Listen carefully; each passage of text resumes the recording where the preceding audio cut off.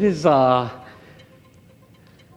scarcity in our reality, in our world today, where gratitude and just a posture of thank you is seldom heard now in society. This morning, we're going to consider from Colossians chapter 1, verses 3 through 8, although we're not going to visit all the verses, but I think there's enough meat in the text that will allow us to just sit back and not be in a hurry to run through the Scripture, but allow the Spirit of God to speak to us through His Scripture. And so that is my prayer. And as we set up for the text, I wanted to start just with this short thought about prayer altogether. So I think about my childhood. I think about my habits of praying, and I've heard all kinds of. I think I've been in church so long now that I've heard all kinds of prayers, and some formal, some less informal, some spontaneous, some more liturgical. Whatever the case, here's a prayer that most of you will probably have heard by now, and if you haven't, this will be the first time you hear it. But it goes something like this, and in different types of contexts, you might have heard this, maybe in a movie or somewhere. But this will bring some thought, some emotions to your thought pattern this morning. It goes something like this: Now I lay me down to sleep. I pray the Lord my soul to keep, and if I die before I wake, I pray the Lord my soul to take. Now, most of us probably know that much, but probably haven't considered what was the last sentence of that prayer. And the last part of that prayer goes something like this: If I should live for other days, I pray the Lord to guide my ways. And so I'm not going to criticize the prayer, nor am I going to speak pro. It's a great prayer. But I think the text this morning has something to teach us about prayer being something a lot more than just a collection of words. And so let's read the text, and then we're going to start our time in prayer. So the text goes something like this: Colossians chapter 1, verses 3 through 8, which most scholars believe that this is one part of a very lengthy prayer. So if you've read anything about the Apostle Paul, you'll know that sometimes he'll say long prayers. It's kind of like my father-in-law. When we would ask him to pray for a meal, that was like the thing you didn't want to do, because he would pray and pray and pray and pray. Pray for the missionaries and the church and the pastor and the country and everything. Like, dude, can you just pray for the meal?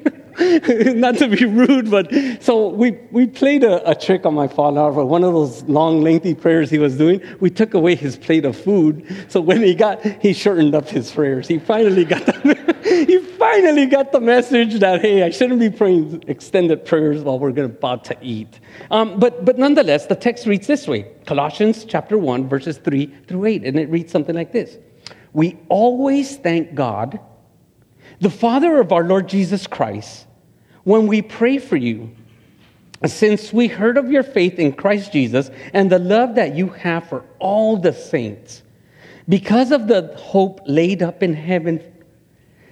Of this you have heard before in the word of the truth, the gospel, which has come to you, as indeed in the whole world it is bearing fruit and increasing, as it also does among you, since the day you heard it and understood the grace of God in truth, just as you learned it from Epaphras, our beloved fellow servant. He is a faithful minister of Christ on your behalf, and has made known to us your love in the Spirit. So, Father, this morning, as we pause to reflect the opening verse of this long prayer, I would hope that you would speak to us, Father, in developing what Paul had as an attitude or a virtue of thankfulness. And Lord, as we enter the fall, fall represents many things in many cultures, especially in agricultural settings, where it represents the harvest and it represents a time of gratefulness and thankfulness. And Lord, we will soon be celebrating some special times, and with that, a family fall harvest festival, and then we have Thanksgiving, and then which leads up to Advent. And so, Lord, we pray that as this season just brings and reminds us of a posture of gratitude, we pray this morning that your Spirit would speak to us through the words of the Scripture and remind us about the importance of having this same posture of thankfulness and why we should be thankful and why we should be grateful, Lord, and where does that derive from?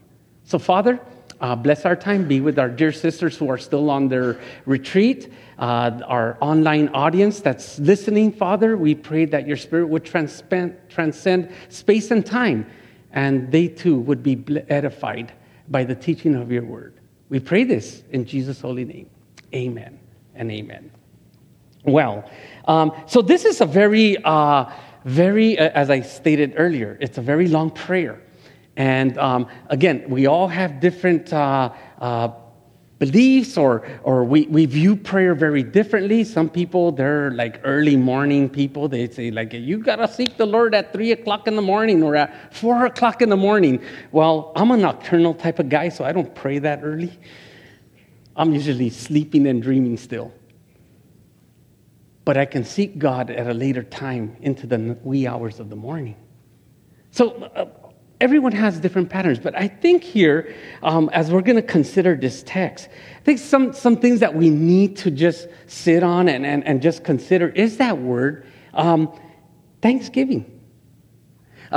In the original language, that word, always thankful, is where we get the root word Eucharist. And so when you think of the word Eucharist, you usually think of, Catholic, more liturgical type of setting. But this is a call, an appeal. This is a description of what that word really means. And it simply means thanksgiving. So in our English context, we can understand this as a thanksgiving prayer. And as we're going to note just a little bit further, this thankfulness or this thanksgiving that Paul is addressing here, notice the text there in verse 3. It's addressed to God the Father of our Lord Jesus Christ. So just very short, and we can conclude this sermon for today. Thanksgiving is directed always in Scripture to God the Father. It's directed to God. And so this is another reason that we have to ask ourselves, if we are not thankful, then we need to ask, why not? If we are short and we don't think about being grateful, it's kind of tough because we all have situations, and sometimes I've even caught myself walking into the store, and I have all these things going in my head, and I forget to say thank you. Or as I taught my sons, since they were little, I said, always open the door for your mom. You're walking into a store, be a gentleman, open the door. We're walking towards the car, be a gentleman. If we're all there, I would expect one of my sons to rise to the occasion and open the door for their mom, because this is what I've taught them. And so that type of posture and thought in our lives is what Paul is describing here. Now, I have to mention, this isn't prescriptive. He's not prescribing this to us. This is descriptive. So he's describing to us, or we're being shown and we're being led into Paul's personal habit of prayer here.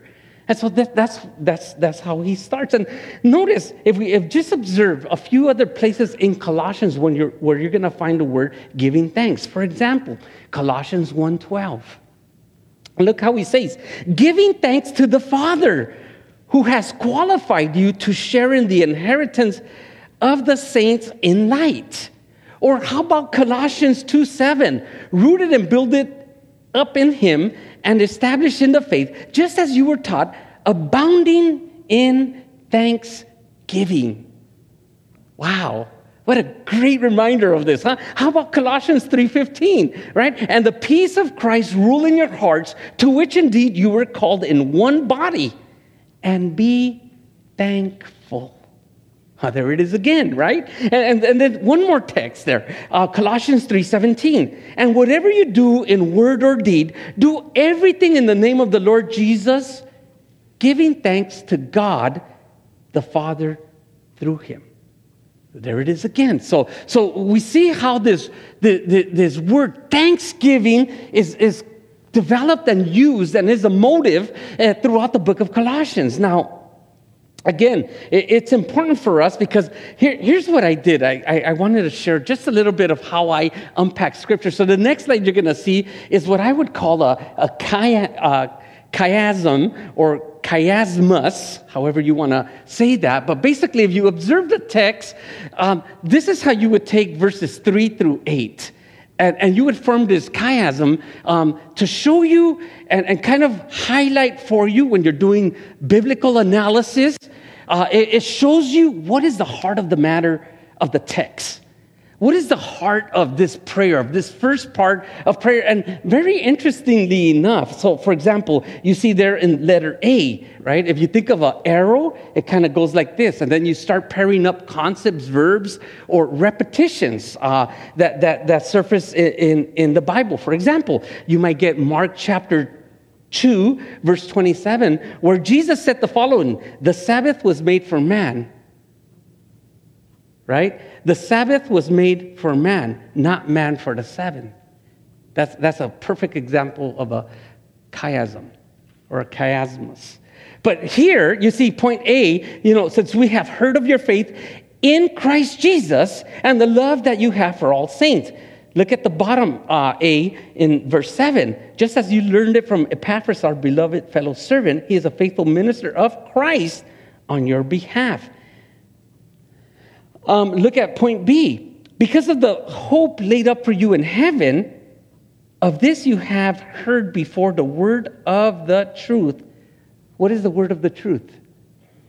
The gospel, right? Different synonyms that are used here to describe the word. Look at the bottom part of B, in 6b, as it also does among you since the day you heard it. What is it referring to? The gospel. The word of truth. And so that word of truth, just since the day that you heard it and understood the grace of God in truth. So here, he's using the same word to describe the gospel as the grace of God in truth. But then, if you take a step further back, right, so you start seeing this chiasmus working together, you get to letter C, which is what many believe is the heart of this prayer. And what is the heart of the prayer? Which has come to you as indeed in the whole world, as it is bearing fruit and increasing. This is very important for us as a church because we tend to measure church by the attendance. Oh man, where's all the people at? I'll be honest, I was kind of like, I had mixed emotions coming to this Sunday because I thought, man, how many people are going to be in church this morning? And I'm glad you're all here. I'm glad you're all here. But we're also celebrating that we have a lot of people who are traveling. And we have a lot of people who are, a lot of the mainly ladies that are at the women's retreat. Praise God. I saw some pictures on social media and I was just like, yeah, this is awesome. I'm glad. And okay. Guys, the ladies have put up a standard here. They have T-shirts for their retreat. I'm not going to the retreat unless there's a T-shirt. I'm just joking. No, but that was awesome. And I'm all excited about that. And I'm glad. But here's the heart of the matter, right? What has come to them? Ask yourself that question. What has come to the believers in Colossae? The gospel. Pause for a minute here. I know I have so many things to talk about, but pause for a minute. When was the last time you joyfully shared the good news of Jesus and when it came to your life?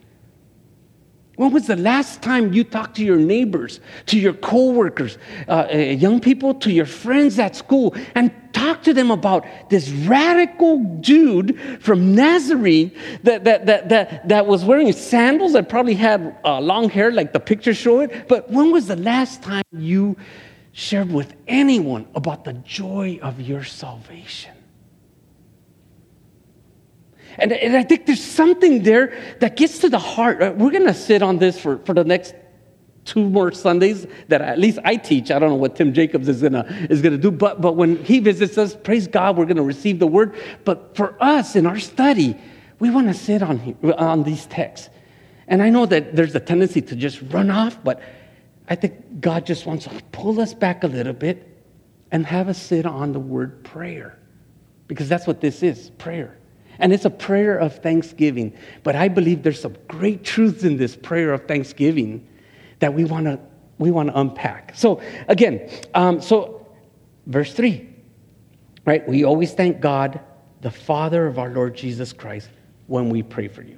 So here's what this meant to me, and here's some of the things that I processed, and I want to share them with you. I want to share these with you, and just kind of let's walk through these very quickly.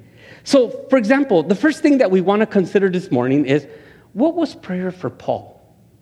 Because I think we have, notions about what prayer, and when we consider prayer in the Scripture, I encouraged a dear friend this past week to do a word search on the word prayer, and see how it's used throughout the whole, from Genesis to Revelation.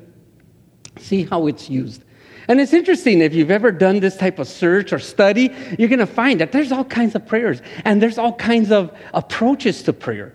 So sometimes when we think of prayer, we think, well, you need to be humbled and prostrate, and you need to have this type of approach to prayer, and it's got to be in the church, it's got to be very sacred, and da-da-da. And you read that until you get to somebody like Lamentations, where, it wasn't so structured. It was a very emotional prayer. Or if you read some of the Psalms, right? If you read some of the songs, there's thanksgiving prayers, but then there's also laments.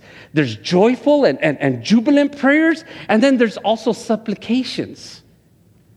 And then you'll read communal prayers. Those are all like different types of prayers, but they're communal. When the people of God gather together and they seek God for either direction or protection or just some discernment of sorts, which you find heavily throughout the book of Acts. The book of Acts was a praying church. Before they started resorting to many of the things that we have today, the tools, the organizational strategies, and you can add all those things that you want. One of the most living evidences of the New Testament church is that it was a praying church. It was a prayer. When they were threatened, when they were persecuted, when they were sick, when they had financial need, the church came together and they prayed. And there's a good, significant lesson for us to draw there from. But what did Paul think about prayer? And to kind of unpack this, right? You read, for example, Colossians 1:9. Look how he used it. He said, and so from the day we heard, we have not ceased to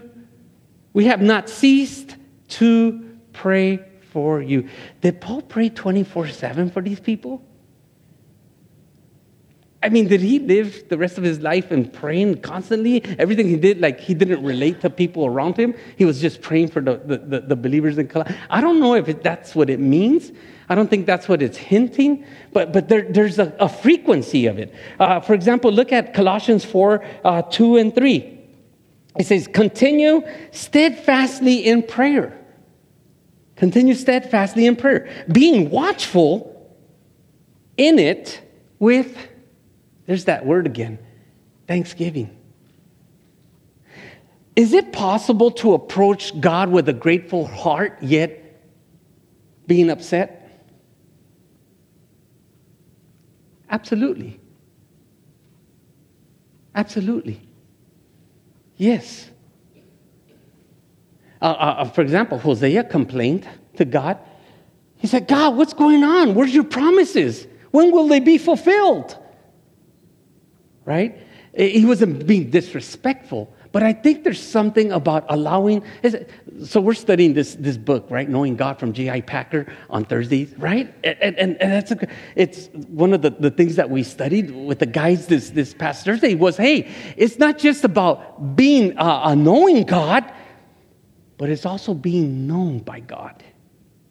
And I think when we allow ourselves, and it's not that God needs to know us. He already knows us. He's the creator of all things.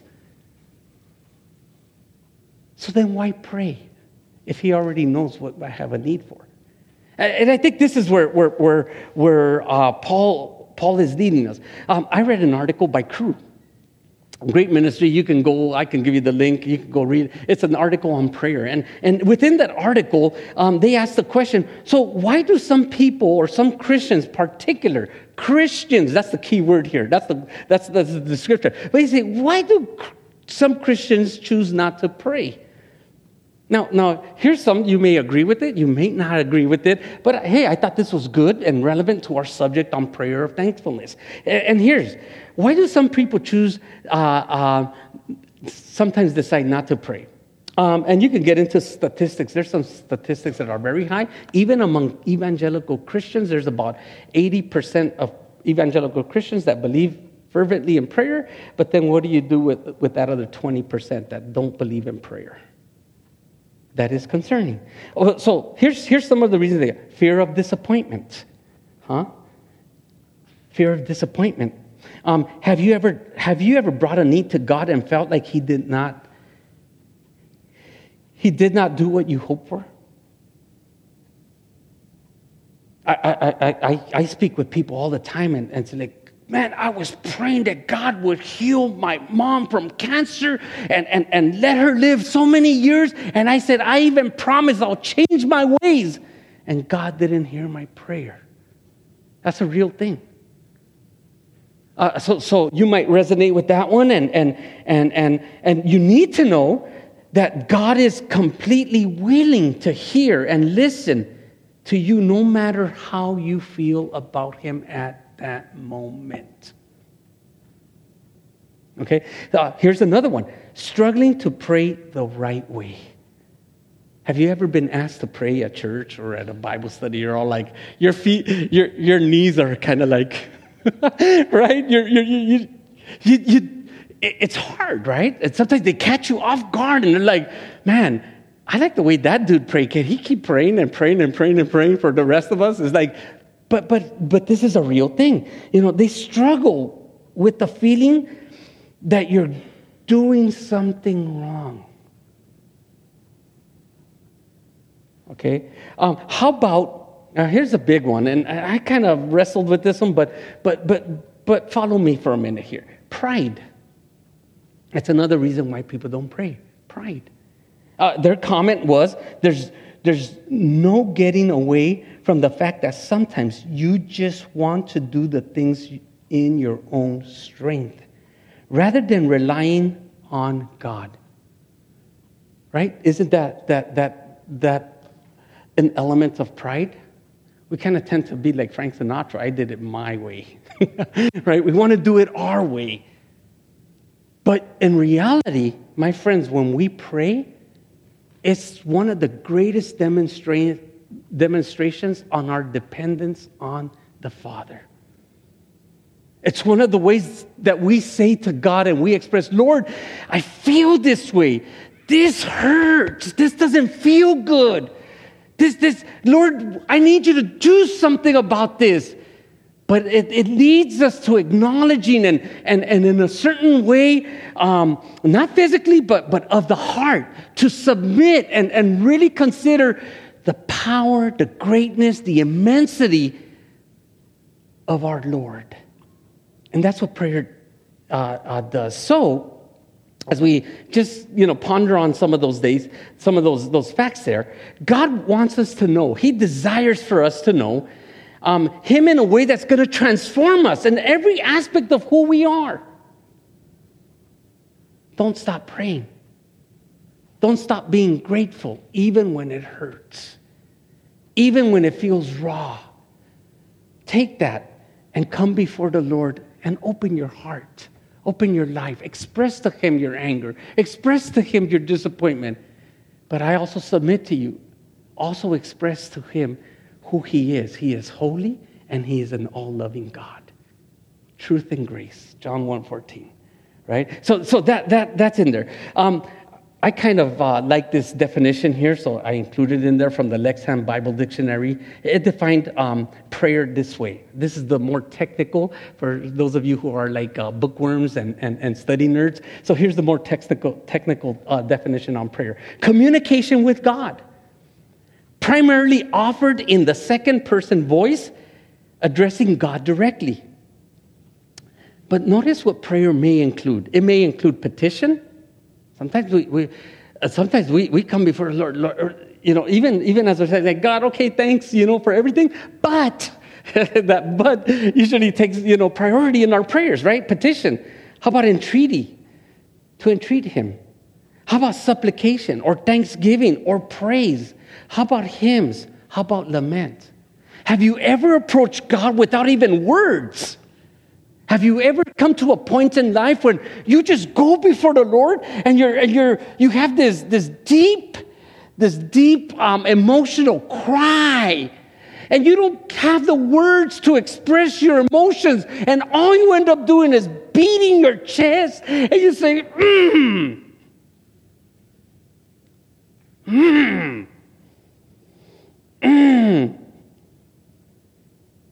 That's another form of prayer. In fact, Paul would say, the groans that we express are the groans of the Spirit that communicates to God. God understands them, even when we don't understand them. And so this prayer, right? So that's the first thing. What is Paul unpacking about prayer? Well, it was something for him. It wasn't another list of things to do. It was a lifestyle. Psalm chapter 1, right? Many of you know it. Blessed is the man who meditates on your word day and night. Is he really saying that we have to meditate on God's word 24/7? Right?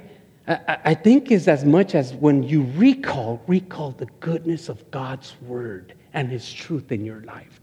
And you could be driving, you could be swimming, you could be eating, you could be on vacation. Meditate on God's word. Okay, secondly, who was Paul praying for? Right? We have to ask the question of the text. When we pray for you, sometimes we read this and we're thinking like, okay, it's singular. But again, analysis of the original language, that you is plural. So he's talking to the Colossians. Okay, who's we? Many people believe it was him and his co-laborers, those who serve in the Lord's service, right? Those who are involved in ministry. They are praying. I want you to hear this, church and friends online. I am praying for you. And I'm praying for your wellness. And I'm praying that God would just prosper you and protect you. And I pray that God would preserve you. And so again, who was he praying? Well, that was simple, right? It was him and his co-laborers, Epaphras maybe. It was Tychicus. It was Timothy. It was all his collective friends in ministry that would say, hey, let's come together and pray for the believers of Colossae. That's a powerful image when we consider that there are those who are praying for us, especially those who God places in spiritual leadership, like the elders, and even staff that take time and pray for you. I hope you would be encouraged by that, not just by the words of the scripture, but by the practice of those of us who are involved in ministry and in lay leadership. Third, notice how frequent was Paul thankful. Because I got to say, again, if we go back to the context, the background of this of Colossians, where was Paul? He was in prison. I would dare say his situation was not favorable. Usually when we think of, man, you're blessed, brother, it's because we look at your material possessions. We look at your car, the nice clothes you wear, and usually we try to associate blessings with that. But blessings it includes some material things, but it's not all. In fact, I would dare say that being blessed, right, would be holistic wellness. I think the Jews, the Hebrew people, they would say shalom, right? When they use the word shalom, peace, what does that mean, right? Peace, wellness. Enjoy this peace. So peace is not just the material, but it's also the spiritual, the emotional. It's all the dimensions of our life that we are experiencing wellness, and we are experiencing the peace of God.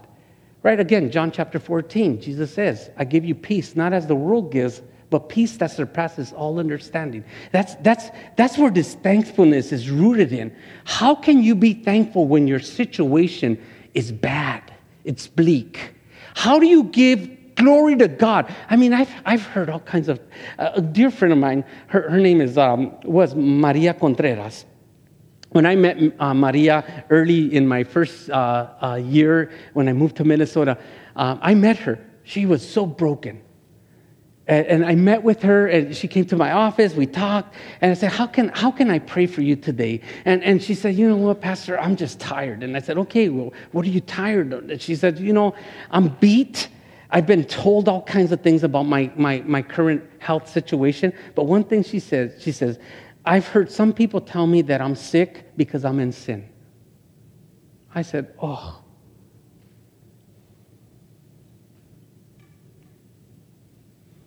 And I responded to her, I said, for those of us who are in Christ Jesus, right, that Romans chapter 8, verse 1, for those of us who are in Christ Jesus, there is no condemnation.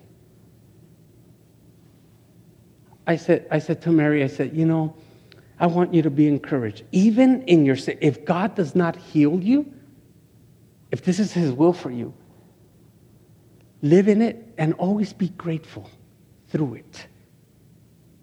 You're right where you need to be, whether the healing comes or not. Well, she's been made fully healed. A couple years ago, she passed away.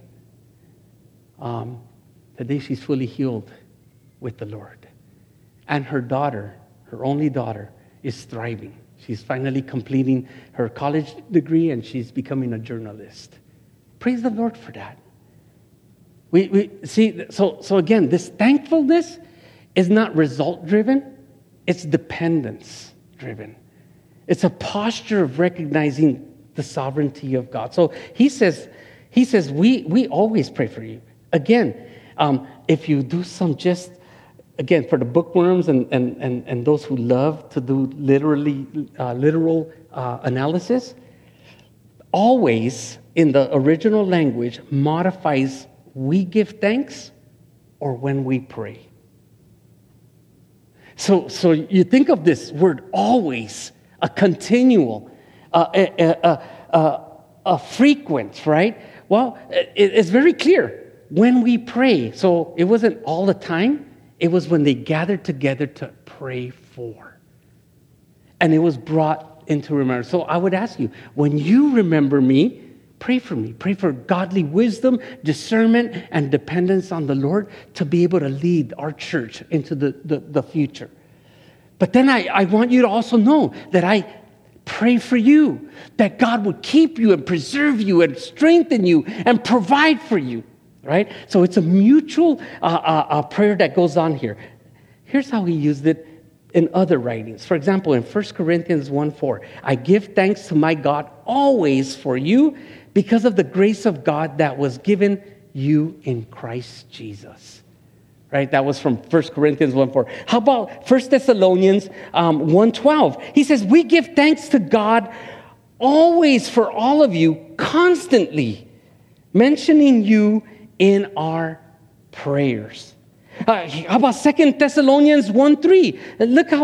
Look what he says. We ought to always give thanks to God for you, brothers, as as is right, because of your faith is growing abundantly, and the love for every one of you and for one another is increasing.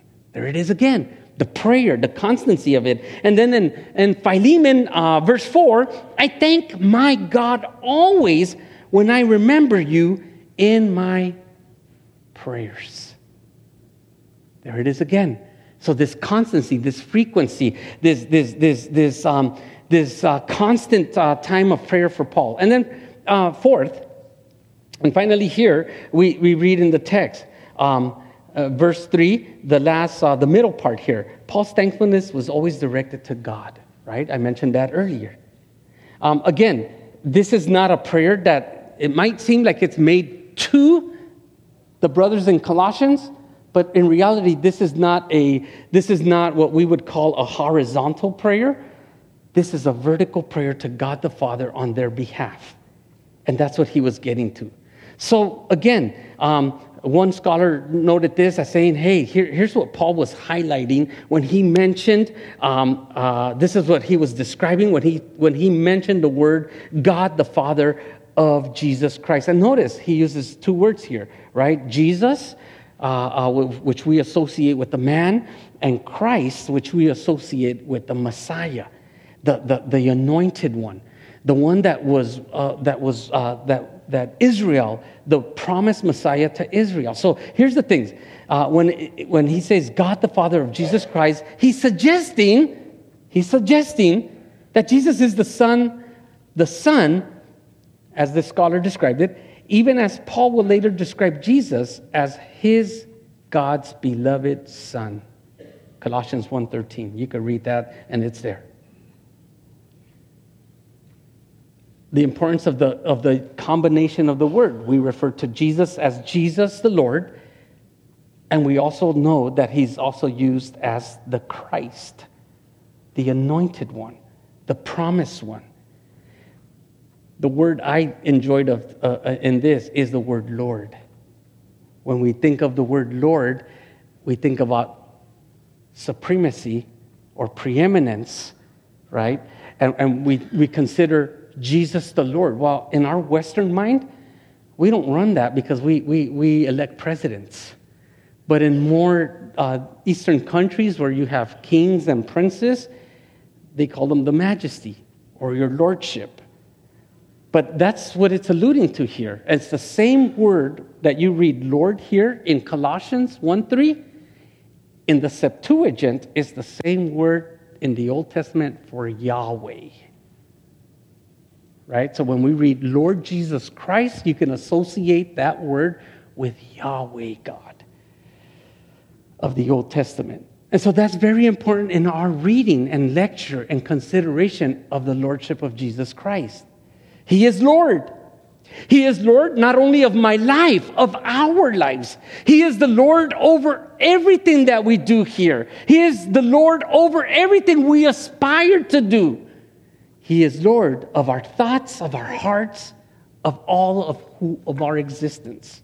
And so this is beautiful as we consider, what does all this mean for us?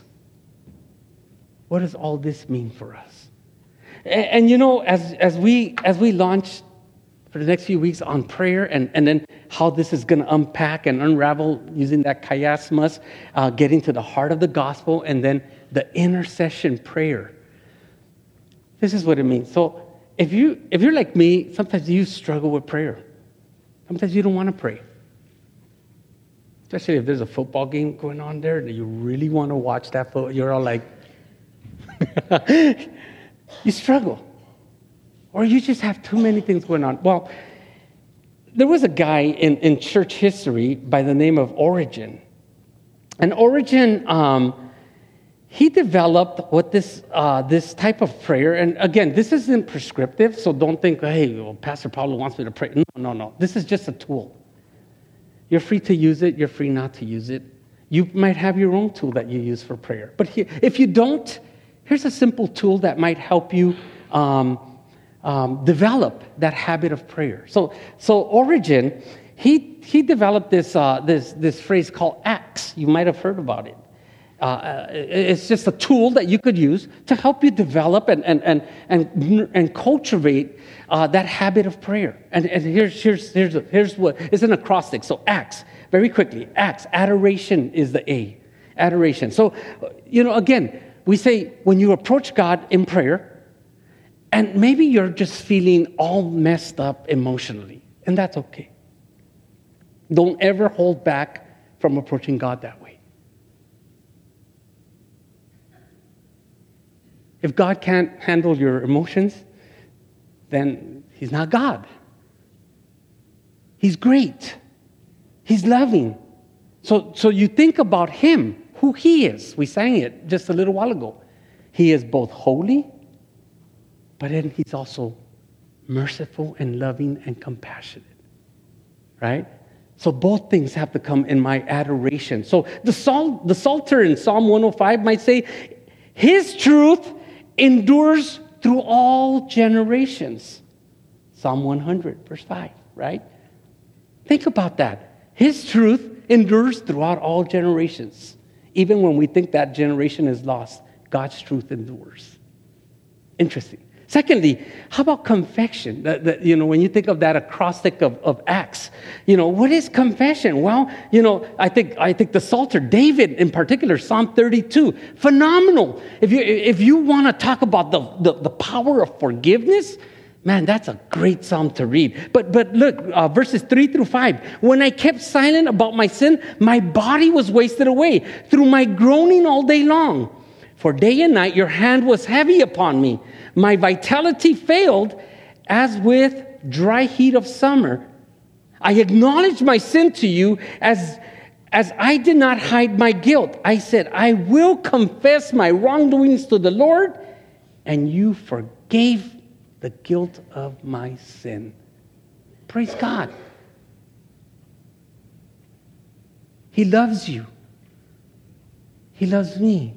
This week I wanted to sing, Caesar, I wanted to sing that song, Oh, how He loves you and me. But I can't sing, so I won't even try it. But that song was so burning in my heart. Because truly the Lord loves us and He desires to meet with us. The tool, prayer. So confess, hey, I messed up, God. Here I am again, the mess up. Right? And He forgives, and He loves, and He invites. Isaiah 30, verse 18. I am a God of mercy and compassion, and I exalt myself in mercy, and I desire to be merciful. Blessed is the man who takes refuge in the Lord. Okay, Thanksgiving. So again, we have the C.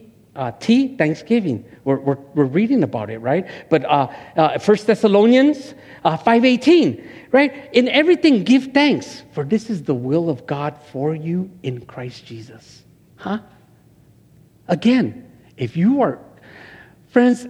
are going through the ringer, I want to invite you, just come before the Lord. Don't hold back. Don't let that guilt, don't let that sin hold you back. Come to the Lord, for He is great, and He's also merciful, and He's also holy. Just come to Him and be grateful. And finally, that last part of that Acts illustration from origin is supplication. We're needy people. We're needy people. I know sometimes we run the temptation of not wanting to talk to a person because they're always needy. So it's like when they're calling you, you're like, oh, I'm not going to pick up. God's not that way. He's not gonna silence your phone number when you call him. He's not gonna say, oh, sorry, I'm helping the X person. I'm helping. Bring your needs. And in fact, I think one of the best verses I've ever read on this supplication, Philippians 4:6, right? Philippians 4:6. And everything, let's say, so we're told not to worry, right? But the text in Philippians 4:16 says that, but in everything, by prayer And everything by prayer and pleading, I love this, pleading with thanksgiving. Pleading with thanksgiving. Plead with thanksgiving and let your request be made known to God. Praise God for that. Perhaps this morning, you've been journeying with the Lord for many years, or perhaps even some of our friends online. You're seeking, you're looking. You've been kept away because of your guilt and sin. I don't know. But this morning, may I invite us to just say, Lord, we are so thankful. We are so grateful. First, because as Paul was praying for the believers of the church in Colossae, he says, I thank God every time I pray for you. Every time we pray for you. But we're always thankful to God the Father of our Lord Jesus Christ. Let us pray. Father, thank you. Thank you because your word, your word is like a two-edged sword. Perhaps someone here is saying, I might have figured this out wrong. How can I approach God in such a loving way? Even with raw emotions. How can I approach God? Well, David found that out. A humbled and contrite heart, Lord, you will not turn away. And Father, perhaps that's what it needs. That's what it means to be humble and contrite. God, this feels raw. This pain is consuming me. This hurt, this disappointment, this anger, the resentment. Perhaps all of these things are just eating me up, Lord. But you provided one who is greater than my pain, than our pain even collectively, than our disappointment. The Lord Jesus Christ, who died on the cross, who was buried, and on the third day resurrected, and now lives at the right hand of the Father, interceding. Oh, Lord, thank you. Interceding for the saints. So, Father, thank you. Perhaps this morning someone might say, I need that type of hope. I need that type of message. I want to experience that type of peace. The scriptures declare, if you believe in your heart and confess with your mouth that Jesus Christ is Lord and that God raised him from the dead, you shall be saved. I hope that would be your prayer here this morning and online. For us, Lord, who have been walking with you, may we be encouraged to develop the spiritual habit of prayer. Not just the prayer of personal prayer, but in the future that we could develop communal type of prayer and intercession for all the saints. In Christ's name we pray. Amen.